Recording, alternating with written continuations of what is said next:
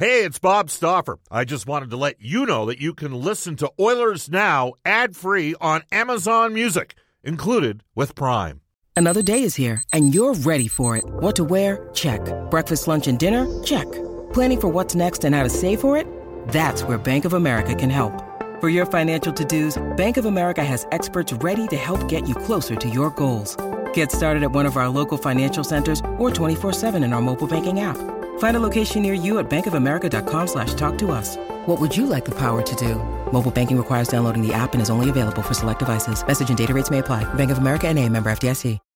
When you need mealtime inspiration, it's worth shopping Kroger, where you'll find over 30,000 mouth-watering choices that excite your inner foodie. And no matter what tasty choice you make, you'll enjoy our everyday low prices, plus extra ways to save, like digital coupons worth over $600 each week. You can also save up to $1 off per gallon at the pump with fuel points. More savings and more inspiring flavors make shopping Kroger worth it every time. Kroger, fresh for everyone. Fuel restrictions apply. Oilers Now with Bob Stauffer. Weekdays at noon on Oilers Radio, 630 CHED. 630 CHED and the Edmonton Oilers Hockey Club present the show that is everything Oilers. Oilers Now with Bob Stauffer. Brought to you by Digitex. Service for all brands of print equipment in your office? Yeah, Digitex does that. digitex.ca on Oilers Radio, 630 CHED.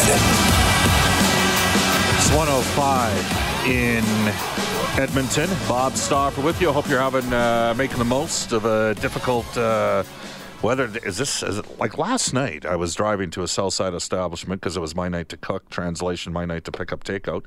And man, it was like, how would you? It was like a November rain. The snow hadn't come, but it felt like it was that's how, it's not been a great summer weather-wise. I think we all know that. This is Oilers Now, which is brought to you by our title sponsor, and that is Digitex.ca. Hugh Porter and the gang at Digitex. Buy or lease your next office network printer from the Digitex.ca e-commerce store. No need to spend your valuable time meeting with door-to-door sales reps. Your all-in-one convenient location, Digitex.ca. Digitex.ca, Alberta's #1 owned and operated place to buy office technology, software, IT, and supplies. All right, straight off, we just had Fred Fleming, who back in the day used to be on Point Counterpoint with one Brian Hall. Fred's worked the last 29 years now for the Denver Broncos.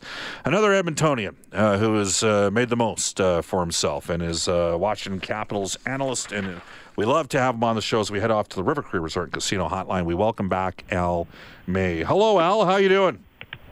I'm doing great. Thanks for having me, Bob. Good. Hey, did you have any favorite sports media personality? We had Brian Hall in studio yesterday. When you were in Edmonton growing up here, playing lacrosse, starting line brawls, that sort of thing, did you have any, were there any Edmonton guys that you kind of remembered? You know what? I always liked John Short, Wes Montgomery. I'm really Asian myself, but, Jim Matheson was a writer that I always liked reading his stuff. And, back when we didn't have instantaneous information right from the web world and, social media, I look forward to reading those columns every day. Terry Jones, Dick Chubb, you name it. I guess I scoured both the papers every morning to see what the hockey world had to say. Now, wasn't it actually the stuff in the paper that got the whole thing started, and people would have seen it in Boys on the Bus, with you and Kevin McClelland, because McClelland had read something in the paper? Oh, I think John Stewart had written an article, and I had come from Boston, the trade deadline before. The team had won the Cup. Gretzky was traded that summer. And I don't know what Mac was thinking, but he was super paranoid, and the article basically said that I had made a spot on the team, and I didn't think there was any way that I was going to be on that team. I didn't think I was ready. I just thought I was ready to play on maybe half the teams in the NHL, but certainly not the Edmonton Oilers as fast as they were, and so many Hall of Famers that were on that team. And, I was primarily used as a right winger at that time. It was just too tough to make that team. So, some paranoia by Kevin from reading a John Stewart article, and let that paranoia build up all summer. And you guys ended up, he didn't even give you much of a chance, did he? You guys No, we were, what really happened in that, the first incident was I was skating around talking to someone on the ice, the equivalent of walking down the street smoking a cigarette. We're talking the opening day of training camp. It was practice. It was actually a practice. It was a warm-up practice, not even a scrimmage. And I was skating around, and Kevin just said, "Hey, sorry, Al," and sucker punched me with a left hand and dropped me to the ice, didn't KO me. And I gave it the old what I was going to finish that with. Yeah. And it took me a little bit to get the cobwebs out, splashed a little water on my face, and then I was extremely pissed off. So he was skating around. I went in the corner and said the same thing. "I'm sorry," and I sucker punched him. And sucker punching was never my MO throughout my entire career, and I dropped him in the corner on a drill. So that happened, I think, 4 different times. Wow. One time in the old dreaded horseshoe drill, I threw a punch at him as well and dropped him. So it was just one of those things that kept going on. And then I finished actually the scrimmage that day. I had a fight for about 35, 40 seconds with Steve Dykstra. And that was just, a normal training camp fight. But I was so tired, and the body was shot for a couple weeks after that. It took me a while to get my body to feel right. I'd worked so hard that summer. You suckered him in the horseshoe drill? Yep. And, I was so pissed off that there was no way, because I thought I'd never seen or heard of anything like that in the training camp before. So, I wasn't going to let it happen. I wasn't letting it go by the wayside. And I know the next year when I was with Washington and he was in Detroit, I skated straight at him and took him down. So it was one of those things. You never let it, you never forget those things. But it's funny, when I got called up, he was the first guy that Christmas when I got called up, back up that he was waiting for me in the dressing room, seeing if everything was cool. And of course it was, because, training camp, and, those things used to happen. Well, we had something sort of similar happen this past season that was old school. Zach Kassian went into St. Louis and went with Connor McDavid to go meet Patrick Maroon for dinner. And then the Oilers got behind like 4 or 5-0 against St. Louis. And Edmonton has matched up poorly against St. Louis this past, because St. Louis is so good in the face-off circle now. They used to own St. Louis when Andy Murray coached the team. Craig McTavish used to take them to the woodshed. But, they'd gone out for dinner the night before. The Oilers were behind, and Kassian and Maroon, who were teammates in Edmonton for a couple of years, dropped the flippers and away they went. And that is old. You don't see a lot of that anymore, Al, do you? No, not at all. And you know what? And guys try to win those fights, but at the end of it, you still have the greatest job, according to the guys that love playing the game of hockey, which I would say is 99.99% of every player in the NHL. You're still going to be best of friends after. It doesn't matter. And I wouldn't be surprised if they had a beer in the hallway after that game, because that's just the way things are. I fought an old roommate of mine, good friend, a really good friend. I fought him in the WHL, the AHL, and the NHL. First shift every single time, and they weren't planned choreographed fights. There were 2 guys that played the game with a snarl and didn't give or back down an inch, and then, we just shoot the breeze in the penalty box, and people would just be baffled that happened on the ice. But we both tried to knock the other guy's block off, and, we can both live to tell about it today. Who was that, by the way?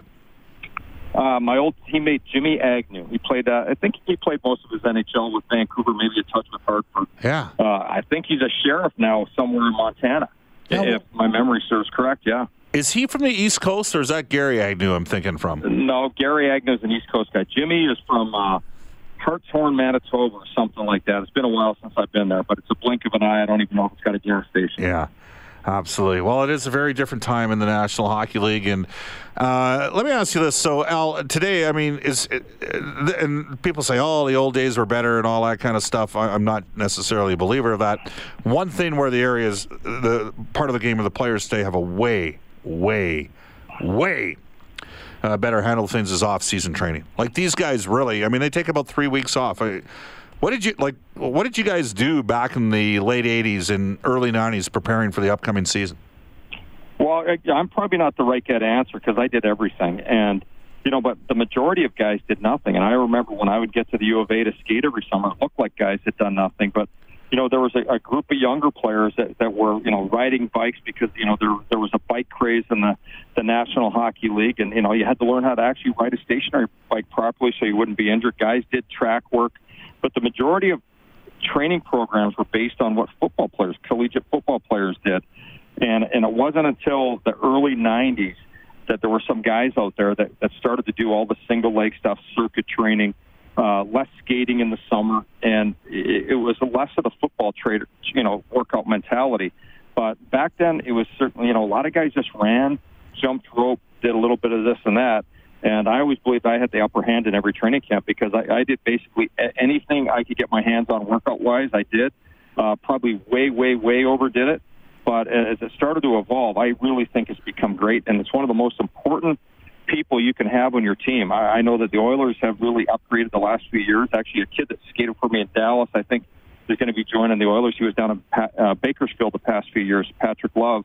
And, these people have dedicated their life to making sure that their players are strong, fast, and they do not get injured from the way they train. So it's a very important part and a critical part of every team's success. What was your take, and we discussed this weeks ago on the show here, Al, Lucic and Neal finally came to fruition. Give me your take on the trade. Well, I really think it helps both teams. Last year, James Neal didn't fit in with the Calgary Flames because I thought they played a soft game, and the playoffs showed they were soft and slow, in my opinion, the way they played. They wanted to play, a perimeter type of game, cute passes here and there. And James Neal, from everything I've seen in the National Hockey League, when he's at his best, he's on a team that likes to cycle, forecheck below the goal line. He's a great shooter. He does get to the net. And I think it's really going to help the Edmonton Oilers having another guy like this that can shoot the puck. He does play a physical game. I know in the finals 2 years ago against the Capitals, he was, in my opinion, the most dominant physical forward for the Golden Knights against the Caps. And the Caps were a heavy team at that time, the way they played all throughout that playoff series. On the other side of it, I think Calgary, has been pushed around and bullied a lot. And Johnny Gaudreau's taken a lot of two-handers. Players have taken liberties with him. I think with Lucic there, a change of scenery for him, I think it's going to work out well for both teams. But I look at James Neal to get back to 20-plus goals. I think he does that hands down. And I wouldn't be surprised if he's, second on this team and scoring by the time, the Christmas break rolls around. He's an exceptional player. He's training. He's gone back to work out with Gary Roberts, and I think that's important. Yeah, well, it's going to be. Yeah, it is an interesting trade, just because it would have seemed so sacrilegious when you were, briefly with the Oilers organization in the late '80s. Before you, but it just shows you it's a completely different world. Look at David Clarkson. David Clarkson has more value now not playing than when he played. Like the fact that the Leafs traded for basically, the LTIR space that they could apply to give them more wiggle room. It just shows you how different the game is today, Al, than it was years ago.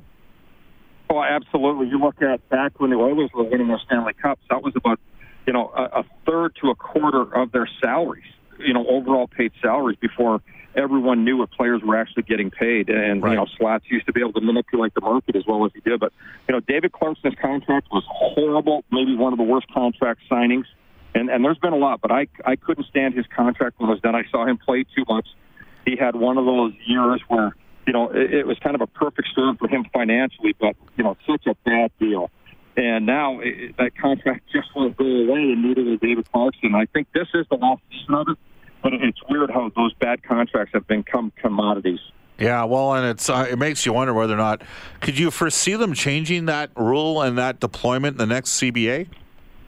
Well, I think that's going to be one of the things the owners definitely want, because some teams can absorb that, and it seems like the Toronto Maple Leafs have they haven't had a problem the last 20 years. Burying guys in the minors with millions of dollars, taking on contracts like that and paying them out. There's a lot of teams that will refuse to do that. They live and die with their contracts unless they can unload those players. But that's something I think a lot of the owners would want to see get rid of. But at the same time, the Players Association has gripes, too, about what they want to see done with things like the escrow. And I think that's going to be one of the trade-offs here, is burying those contracts or maybe how the buyouts work. Yeah, I think what they should do, well, it doesn't matter as much now, but there should be one free non-compliance buyout once the next CBA gets ratified. Like, it shouldn't count on your cap.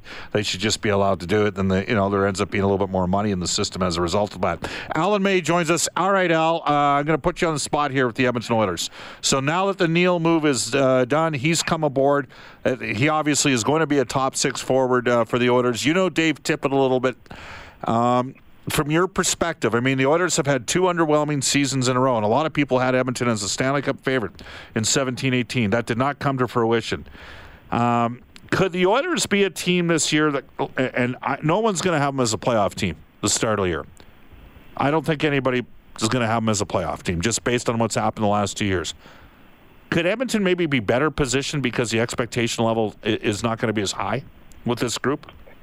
Absolutely, but I think the combination of having Ken Holland and Dave Tippett, as general manager and head coach, these two guys are stabilizing forces. Ken Holland doesn't make rational decisions or irrational decisions, and he's not going to, cow into the social media world or the mainstream media. He's not going to make moves based on any of that. He's going to do what's right for his team. Dave Tippett isn't going to be a member of that either, and they're going to go out there and coach the game. They're not going to beat down the players. Tippett has never, ever, in my knowledge, ever beaten down a player in the media or used the media as a weapon against his players. He's a very positive person. I think he's going to get the best out of a lot of these guys. He's going to simplify the game. They're going to be more detail-oriented. It's not going to be that stuff we saw last season, which I thought they really dumbed down the game. And, they had a little bit of a stretch, but it was just so easy for teams to figure out and beat. But I think when it's all said and done, the Oilers are going to be right at that, last wild card spot, fighting until the last weekend to make the playoffs. But the biggest question I still have with the Oilers, I'm starting to like the forward group more and more.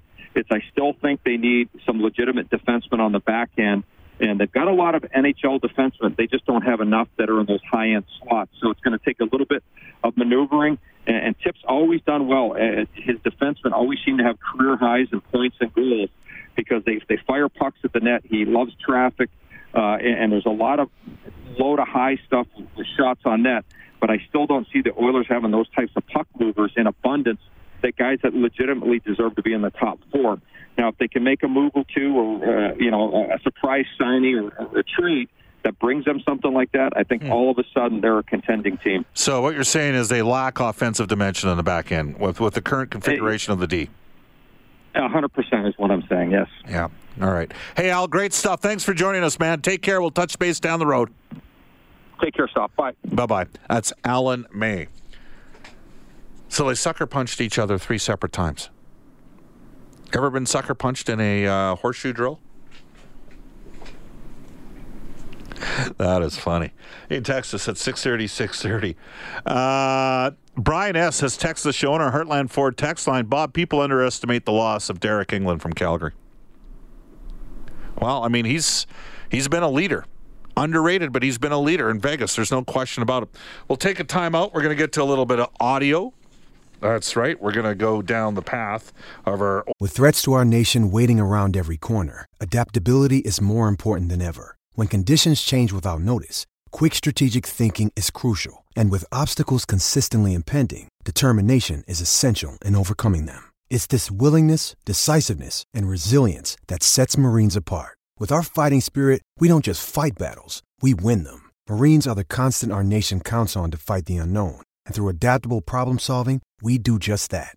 Learn more at Marines.com. Oilers Now audio vault for direct work, where when we come back and more texts on our Heartland Ford text line. This is Oilers Now. This is Oilers Now with Bob Stauffer on Oilers Radio, 630 CHED. It's 1:23 in Edmonton. So, Brendan, I got a question for you. I'm going to put you on the spot here. All right? You ready to roll with it? Got that headset on? Let's rock. What do you think the chances are that Reed Wilkins goes to the Def Leppard concert next Monday? What do you think the chances are? I've already got an email asking me to host that night. There we go. 100%. I mean, come 100%. on. There you go. Alrighty. You can text us at 630, but right now we are going to go into our Oilers Now audio vault. It is brought to you by Direct Workwear, where safety meets savings in Edmonton, Fort McMurray, and online at directworkwear.com. Zach Kassian in conversation with the Oilers web team. Wow, you went a far away to get this audio on the hiring of Ken Holland and Dave Tippett. It's pretty exciting when you hear a guy with that resume come in and take over your hockey club. Obviously, I grew up a Red Wings fan, and obviously I know the success the Red Wings had over the last 20 years. So to have Ken, obviously I don't know him personally, but from an outsider looking in, the Oilers it looks like it's going to be very promising. And, he's a well-respected guy around the league and knows what he's doing. And Edmonton should be excited, and I know as players we're very excited to get to camp and see the mentality he has and what he expects out of all of us. Yeah, Zach, by the way, is from Windsor. His father was a police officer. And interesting stuff. Because in fairness, Peter Chiarelli helped resurrect Zach Kassian's career. Pulled him off a scrap heap after the challenge that he had in Montreal. Cactus Jack has texted the show to say, the Sea Chickens blow, referring to the Seahawks, signed every 80s kid that was forced to watch the Maple Leafs, the Blue Jays, and the Seahawks. Cactus Jack, I know and felt your pain back in the day. Obviously more options now than ever before, but force-fed Seattle Seahawks football for a number of years. Maple Leafs every Saturday night on Hockey Night in Canada. I mean, at one point, Hockey Night in Canada was showing 87 Maple Leaf games a year. And they only played 82 regular season games, but they showed 87. Oh, man. Additional thought, Bob, Kevin McClelland, I heard your interview with Al May. He was one nasty piece of work. Yes, he is, and he had a great left hand. And I loved him in the 84 Stanley Cup Final. We did get a lot of feedback on my comment about Ales Hemsky, and I genuinely believe Ales Hemsky is a significantly underrated member of the Edmonton Oilers hockey team. Like, there are some guys that were on the Oilers 80s team that benefited. I mean, look, they had some great players in those teams, right? That goes without saying. Some of the greatest players of all time. Gretzky, Messier, Anderson, and Curry up front. They're all Hall of Fame players. Their top four defense was terrific in its core for the first couple of cups. It was. You had Paul Coffey and Charlie Huddy. You had Kevin Lowe and Lee Foglin. And then the two goaltenders, Fuhr and Moog. But there were some other guys, and Pat Hughes was an important guy in that team. Kevin McClelland coming in, rolling in, fourth line, third line. He was a third line center in the 84 final. Big score. But Ales Hemsky, I mean, if the Oilers win the Cup in 06, do we think differently of Ales Hemsky? It's funny because Ryan Smith is seen as like most fans want Ryan Smith's jersey, and that day will come in Edmonton. I believe that. Smith will be honored at some point. But I do think Ales Hemsky was legitimately underrated. And again, for the demo that missed the Oilers' 80s glory times, Hemsky was a central figure if you grew up and watched the Oilers in that playoff run in 2005, 2006. He made plays that no other Oiler player could make. Off to a global news weather traffic update with Eileen Bell. We'll get an Eskimo preview coming up with Dave Campbell when we return. Oilers Now with Bob Stauffer. Weekdays at noon on Oilers Radio, 630 CHED.